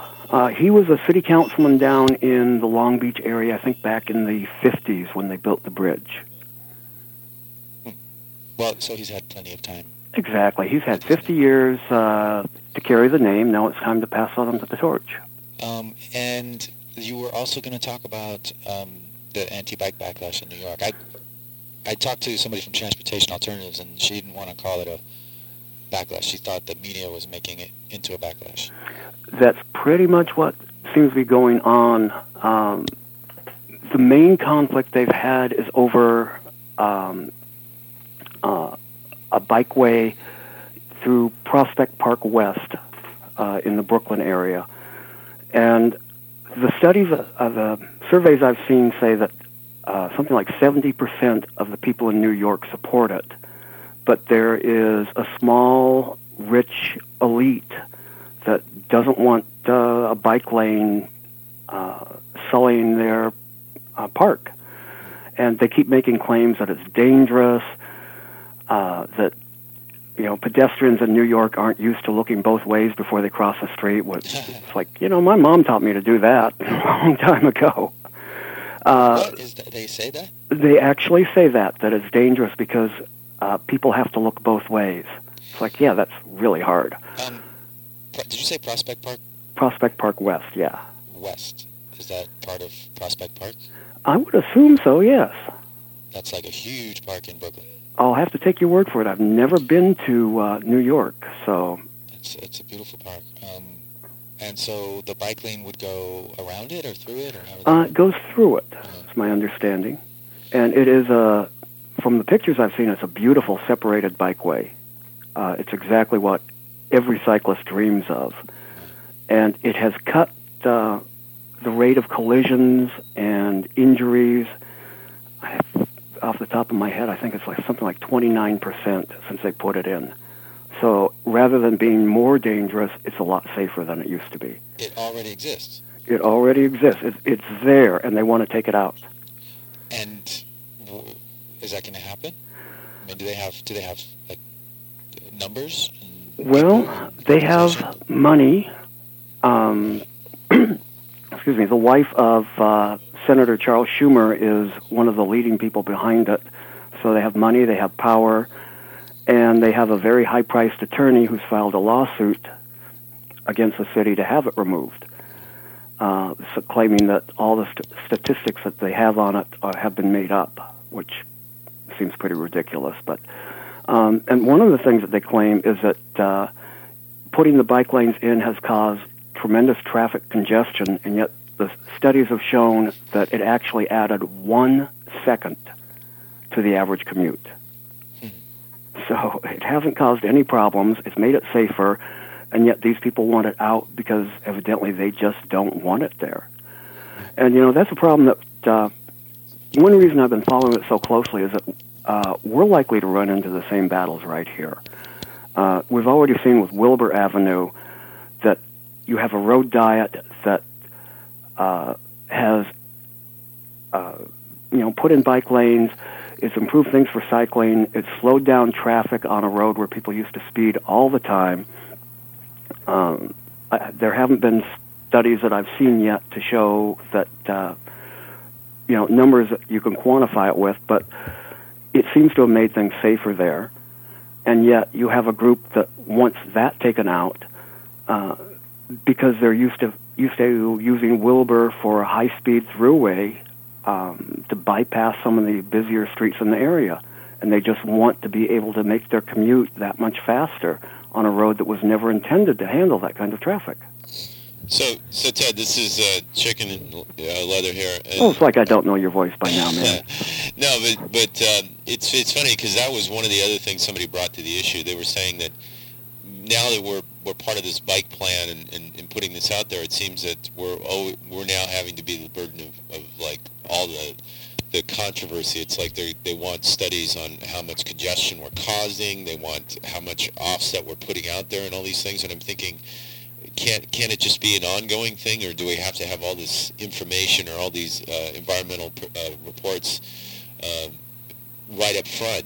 So it's like they never sort of demanded that of cars, yet they're demanding this kind of recourse with bicycles and something. I'm thinking of the school boards wanting to see what it would be if most of the people rode their bikes to school, and they're going, well, we don't have bike racks anymore. We'd have to put that in our liability, and they're arguing all these things, and yet they're not looking at the real problem, that if you got kids on bike and made it safe to get to school, you wouldn't have this line of SUVs circling the block every morning with them fighting and getting aggro just because they got to drop their kids off and pick them up in the afternoon. And I think that was one of the things that they were discussing down at the last meeting I saw you with. Mm-hmm. Yeah, I mean, tell me about it, because in my neighborhood, I lived in the Westwood area, and to get to and from my home, I often take Ohio Avenue, and it goes past 2 elementary schools, and I really try to time my rides so that I'm not there in the morning and I'm not there between 2:30 and 3:30 in the afternoon, because I'm taking my life in my hands to ride through there. You got all the cars backed up, and people get frustrated and start doing all kinds of things like making U-turns in the middle of the block without checking traffic, running through stop signs. They talk about bikes going through stop signs. If you put a police officer in, by these schools in the Westwood area, they could nail so many cars going through the stop signs without even slowing down. I've seen people drive on the wrong side of the road. Bikes aren't the problem. We're the solution. And like you said, they want to do all these CEQA studies, the air quality studies, to prove that we're not going to cause more pollution. It's like, well, common sense says if you get people on bikes who are not polluting, you get them out of their cars, things are going to get better. It may cause more cars to back up a little bit, but that's going to happen anyway in LA. We're already at peak capacity for traffic. We're beyond peak capacity in some places. So you have to start looking beyond cars for solutions that get people out of their cars. It was ridiculous this last week that with the price of gas going so high and the economy being so tough that people are being forced out of their cars, Metro just cut their service this week. It's like exactly the wrong thing to do right now. They should be expanding service, get people out of their cars, give them an alternative. It's great that we're building trains. That'll help in 20, 30 years. But buses help today. Bikes help today. We're looking at it entirely the wrong way. All right, well, we have, thank you, Ted, for so much for those things. You should call in more often. I'll do that. I got an invitation this time, but I'll just call on my own next time. Oh, great. That would be really good. Sounds good. All right, Ted. Have a good Thank day. you. Bye-bye. Ted Rogers. I saw him at the last Transpo meeting downtown where they discussed these issues, and of course, he walked in a little later.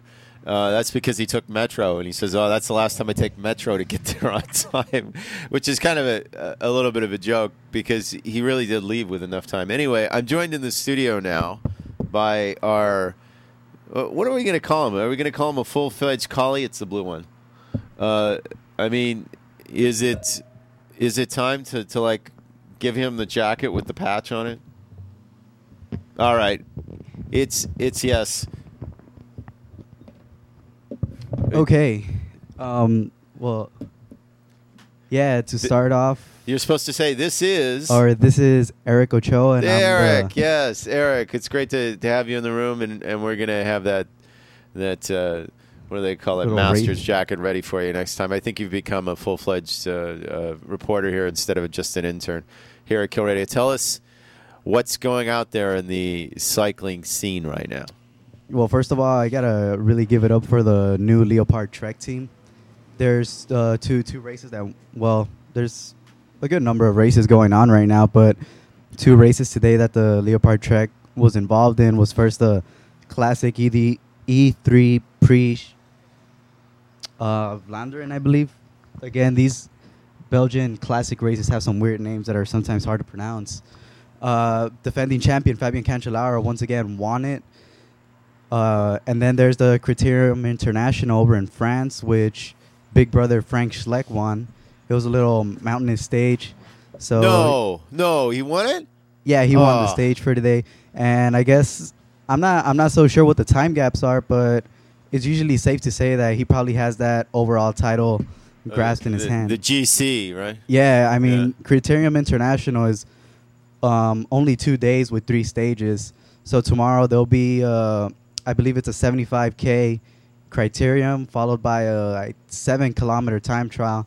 We all know Frank Schleck is not known for his time trialing abilities, but a little short time trial, I doubt he'll lose any time on that. So I remember at the Vuelta before his brother got out for drinking late at night, which kind of reminds me of last night, that he sort of spawned him on to actually get better times or something. Are they still working in tandem, the 2 brothers, or are they not talking to each other? Yeah, they're brothers, and of course they're going to be talking. I remember reading something where when they were growing up, their dad was a former cyclist as well. And he told the two brothers, he's like, if you guys ever race on different teams, he's like, don't ever talk to me again. So I guess now that's, they've been together since the days of CSE. Hey, that's exactly what Joseph tells me with Charlie. He says you're always going to be racing for Flying Pigeon, and in fact, that's why. I mean, earlier we talked about some of the components. It's like all I did for the Flying Pigeon was put fenders on it, and now I ride it in the rain. So it's really durable, and this is not to sell the fact of this thing, but it's the same deal. It's like all this background, this training, this legacy that they're sort of fulfilling. I think you see it in the next generation of riders. Everybody always says, does it always have to be Lance? Does it always have to be we're talking about something? It's like, no, man. There are young people out there doing some riding. And just to end this part of it, I saw the race on Universal that you were talking about, the one day Lance and Remo? Yeah. Oh my God, what excitement. That last 10 kilometers was just ridiculous, man. Even it was my stomach was in a knot. It was just so good to watch. And of course the Australian won it, the young kid. Yeah, Matt Goss. Yeah. Yeah, I mean, back to what Chicken Leather said about, Lance not being there and the young guys. I guess a lot of people really relied on Lance to make the sport interesting, what was 2010 when he appeared at the Tour Down Under was such a huge deal for the event. A lot of people came out just to see him. But now that he's out of the sport, people are like, who's the next big American cyclist that's going to be? Of course, we got TJ Van Garderen, Andrew Talansky, and not just Americans. We got, the current youth under 23 world champion, Michael Matthews, who's also pretty great. So I think right now, I've mentioned before that teams really put in the effort to spot out young talent. Yesterday, I saw this video of Team Radio Shack doing a training ride over in Australia, and they had a 15 and a 16-year-old riding alongside the team, and the team manager, Johan Bernil, really took an interest in the 15-year-old. So, I mean, Radio Shack does have a youth development team, the Livestrong team, and I'm not sure if, he's kept in touch with that kid, to keep him on there. But, you can definitely bet that a lot of great riders will come up from that Livestrong team. Taylor Phinney came up from the ranks in that team. He's now in the BMC team. But, sadly, in his first year as a top-level pro, it's really been bad for him. He was out mid-February because of a concussion. and he started a race last week, the Vuelta a Catalunya, and he got out because of knee problems. And a lot of people are pulling out. I mean, Matty Breschel, who was hoping for a great spring campaign, pulled out again because of knee problems that he had last year. Yeah. And tomorrow is another race. Gent Wevelgem, 2009 winner Edvald Bosenhagen is not going to do it. He's pulling out of racing because of Achilles problems. Yeah, it's funny because we're talking about all these things, and there's also been some discussion about people's biological passport. And I always thought that was a great term that we should be using with everyone. You know, it's like walking around with your passport and making sure your papers are checked. But if anything, I like to believe that it's only when disaster hits do we really see the beauty and essence of a bike. I heard somebody talking not only about some of the things that are going on in the racing field, but similarly how the endurance is just there for other kind of methods and stuff. So anyway, that being a non sequitur again. No, I mean the biological passport thing. I don't know. I guess it's great. Of course, there are some people who might not be for it because of the biological passport. Franco Pellizotti got 2 years for that because of irregular blood values. But I mean, what is that? Well, it's like if they keep a record of all your stuff on file, and they can go back, and if for some reason there's an irregularity, and like they're on your ass, heart on that, rate or something, or whatever they say. Well, what's going on here? So and they can look at it. Should be Exactly. Whether it be for you had a 1 day cold or something and took Theraflu or some something. riders even go as to like posting their I think their blood values online. I know Bradley Wiggins did that in 2009 when he actually made the transition from track rider to GC contender at the Tour de France. Right. Because it's not very often that you see a track rider, climbing up mountains with some of the best riders in the sport. And of course, when people see that, they the first thought that comes to mind, oh, he's on dope. Yeah. And that's I don't think that's the thing. It's like I'm amazed that they always have to refer to that. It's like he's in conditioning, and it's like no, you're on drugs. It reminds me of a punk rock tune. It's like you're on drugs. No, all I want is a Pepsi Mom. No, you're on drugs. So maybe there needs to be some social distortion within the sport to actually get some changes going. And this season looks like it might be the one to work it out. Yeah, I do. Social distortion, I mean. Oh, the social distortion thing. They were a punk rock band. Yeah, I know who Social Distortion is. Back in the last century. Oh, I love saying that. Back in the later part of the 20th century. Anyway, I stand remiss because it's only when we see this that change really happens within sports or within the infrastructure. I mean, a lot of people really hope for cleaning up of the sport, but oh yeah. I mean, come on, this year. Well, there's the argument also has been for the radios and stuff, and I always joke that sometimes when I ride these other rides with people and get out there, I don't have a radio. I'm on a heavy ass bike, and you look at the countryside and you go, God, this must have been how the Tour de France was with one gear and going along, or you had multi gears, but you had to switch them when you got to a point, and everybody sort of stopped, and there was some courtesy and some common stuff. Yeah, I mean, back then it was one gear. They were pretty much fixies. The tires weren't. The derailleur had to be invented and stuff like that. Yeah, the rims weren't steel or aluminum. They were actually made out of wood. We bring this up, and I'm wondering if cycling can borrow from somebody like the NBA and have a day when they all get on heavy ass steel bikes and do the tour. I would love to see some of these guys just like, oh, you think you're tough, man? Yeah, all right. Here you go. This is what they rode at, whatever, and we're all going to do it like this thing. No radios, no nothing, and may the best man win. I think that's what the Vuelta was trying to do when they went to that dirt track, and who should win but Cadel Evans, who had been doing mountain bike racing. He was like in his element when it started raining, and it, of course it rains, and then it starts to pour, and then it gets to be like thick mud. Was that the Vuelta? That or was the that Giro. The Giro? Yeah. Yeah, I mean, a lot of people are saying right now that cyclists right now are way too spoiled.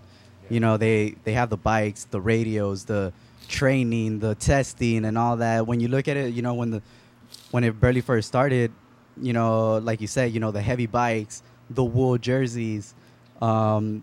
It was so much harder back then that compared to right now, it's a huge difference. And like you said, that you want to see the cyclists of today, go back to that past of riding the tour. It's funny here in Los Angeles. Matt used to do the Feel My Legs thing, and every once in a while you'd see. I know I saw a couple of our favorite riders out there. Jack didn't come out with a steel frame bike, but he came out with some silly stuff that one time, and then of course Cole came out with a full on like steel bike that looked like he had just dug it out of like the trash or something with his handlebar mustache, and he took those hills. I mean, it was really fun. There was a moment there on Eldridge that looked ridiculous, and I'm only reminded of this because last week on Bike Sport, our show on Monday, Brad was calling the race in the velodrome, and I think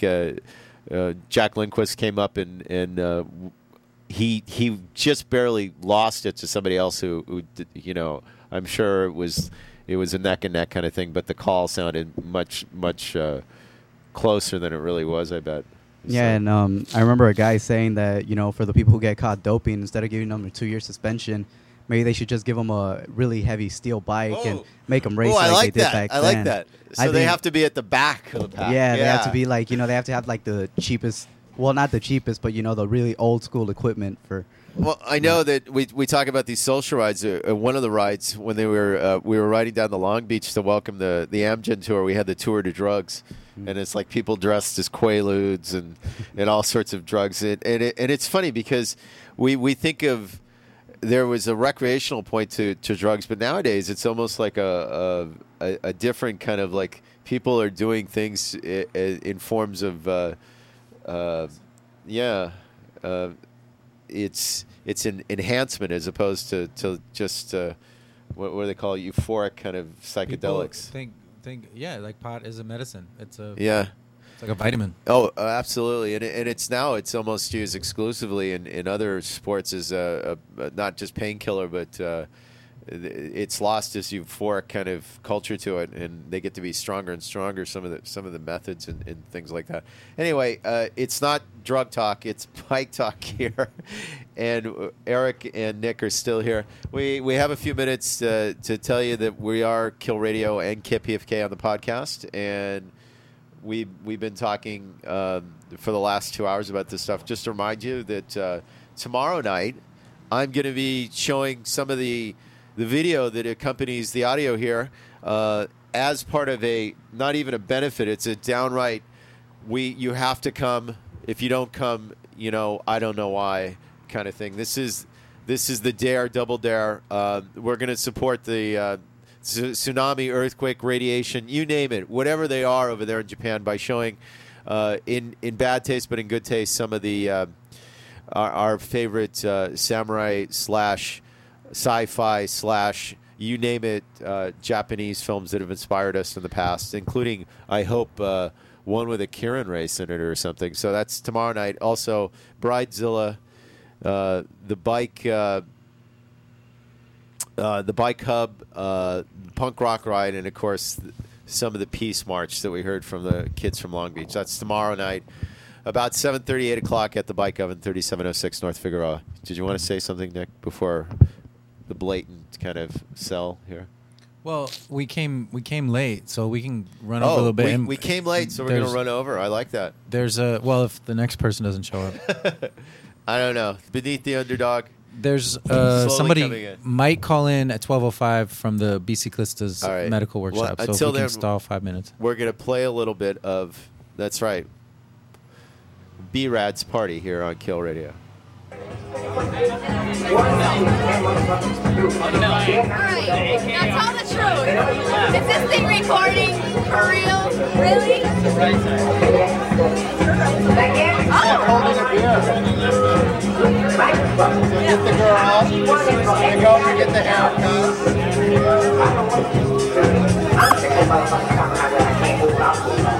And get the light and the dancing and the feet.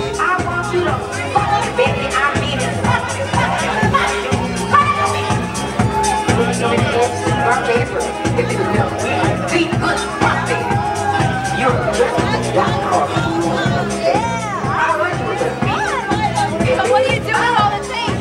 Well, we actually showed over the bike up for all the people that didn't make it. There's a lot of people that are handicapped. They don't know how to get on their bicycle and just ride.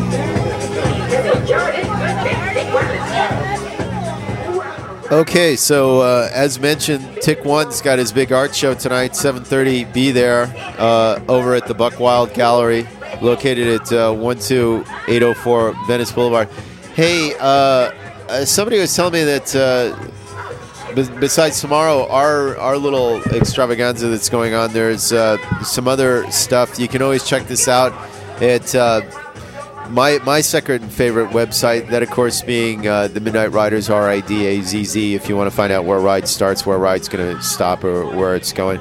It's funny because we were talking to him at one point. We were talking about maybe doing the Wolfpack / Cub kind of thing in its effervescent Japanese form. That of course, Baby Carriage in Peril with Lone Wolf and Cub, a samurai shunned by the shogunate, now for hire for a handful of silver or gold. Yes, you owe it to yourself to secure this at any cost, but because we love you, we're making it available tomorrow for a nominal donation. You set the price. You tell us what it's worth.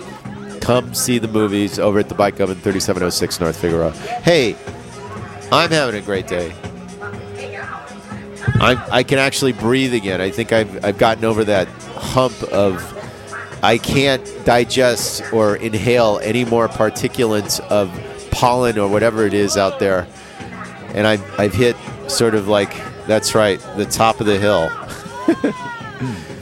I can barely. I wonder if there's. I know there's been some bike riders that have horrible allergies, especially going through these things and stuff. Eric's picking up his mic and he's going to tell me more. The Irishman, Dan Martin. Yeah. Had surgery during the off season. Just because he said a lot of his season was ruined because of allergies. And he's usually, prior to the surgery, he was usually a rider that did well towards the end of the season, which was, say maybe September to, October, which isn't very much. But during those months that he did well, Yeah. But, exactly. when they'd send him to, say the Giro or País Vasco or any other mountainous races that usually suit his characteristics, he said, his performance would be dwindled down because of pollen and, those allergies that he gets. So he finally decided to, get some surgery done to, eliminate that. And so far, I guess it's worked out because he stands currently 4th overall at the Vuelta a Catalunya behind overall race leader Alberto Contador. Well, this is the hardest decision for me because I know that the stuff is out there, and I really have looked at just a myriad of like, is it allergies from eating? Is it a combination of like the pollen out there and something? Is it just the rain? And we've had a bad rainy season here, so it's like I notice these things, and one of the things is I want to be alert, and I'm wondering how many people that actually drive are making that decision too. It's like for me, I'm on a bicycle, I crash into a wall, or God forbid I'll hit something, but it's my bicycle. Whereas if you're in a car, that's 3,000 pounds. I mean, you hit something, you waste it. And it's like, I really have to question somebody's ability. And as I say this, look at this guy's outfit. Wow, he's ready for anything. And he's texting on his bicycle. I think that might be something that's not as safe. This is a really good window for that. It is. We're able to see everything from this, our plush 19-story building here on the side of Koreatown. I guess we're going to renovate the offices because we can't move out. We're Kill Radio will be having a fundraiser, I guess, next month just to pay for these. Not so much that we're plushing out the offices, but we have to reinvent them for our workforce here. I think every time you mention Kill Radio, you have to say KPFK. Oh, and KPFK on the webcast or the podcast. I don't know if that's not true, but is it not true? No, that is. But I'm saying I like to believe that we have some sort of like transparency here, that we actually are doing what we say we're doing, or if we're not doing it, somebody's going to hold us accountable to this. Just like the bike plan, I'm going to hold somebody accountable to that. Yeah, we're going to take them out, City Hall, get the little like what do they call those things that they used to put witches on? Steak? No, that's what you used to eat. Oh my God. We don't. Which training here in the South? Anyway, coming up in 2 weeks, as mentioned, the Cyclovia. This is the time, and I'm warning you. This is the time, not on the 9th or the 10th morning of the 10th, to start looking at your bike. Seriously, fix your bike, fix your bike, fix your bike. To borrow from liberally from another bike legend, we want you to check out one of these collectives. Not necessarily just the Bike Oven, but one of the other myriad of them, including the Kitchen, the Hub, Bikerwave, or the new Bikery out in the valley.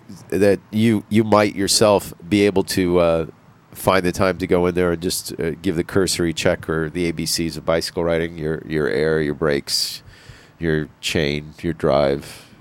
Check it now so you can be ready and you can sort of join the masses. And I don't know. You travel with a patch kit? You travel with like an extra tube or something when you get around town? I always it's irregular when I think of it. I do, but right now I have these tires are really oversized, and it just seems like and I can't. They're never gonna get a flat, huh?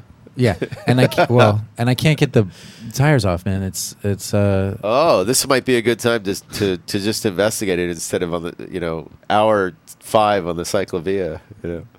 Yeah, I got to figure it out. All right. Well, I do that just in local. Because I got an internal hub, and it's always nice to have a tube instead of patching in the rain. That's what I always say, and I've done it. It's been bad. You always sort of look at yourself and go, "Oh God," but you get better. So, did somebody have an accident out there? It looks like somebody fell over. We're gonna check this out. It is Kill Radio. It looks I don't know if we'll just have to talk to the Biciclistas next week. All right, it is Kill Radio. Let's get back to the end mode of B-Rad's party. Anyway, I think B-Rad now is 18, maybe 19.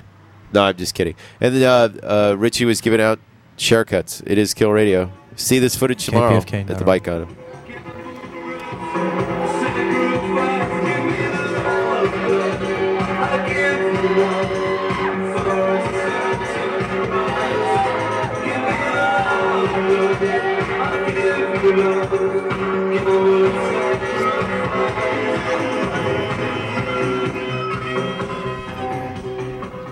I think that video is a joke video.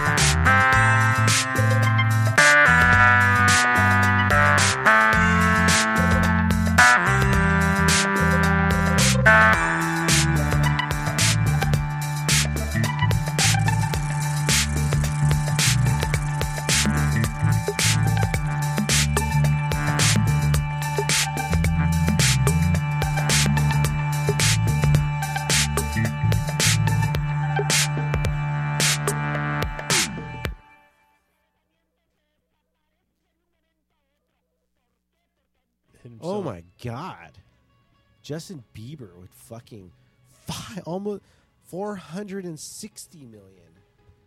What? That's what it says. It's gotta be. I can't even read that number. There's like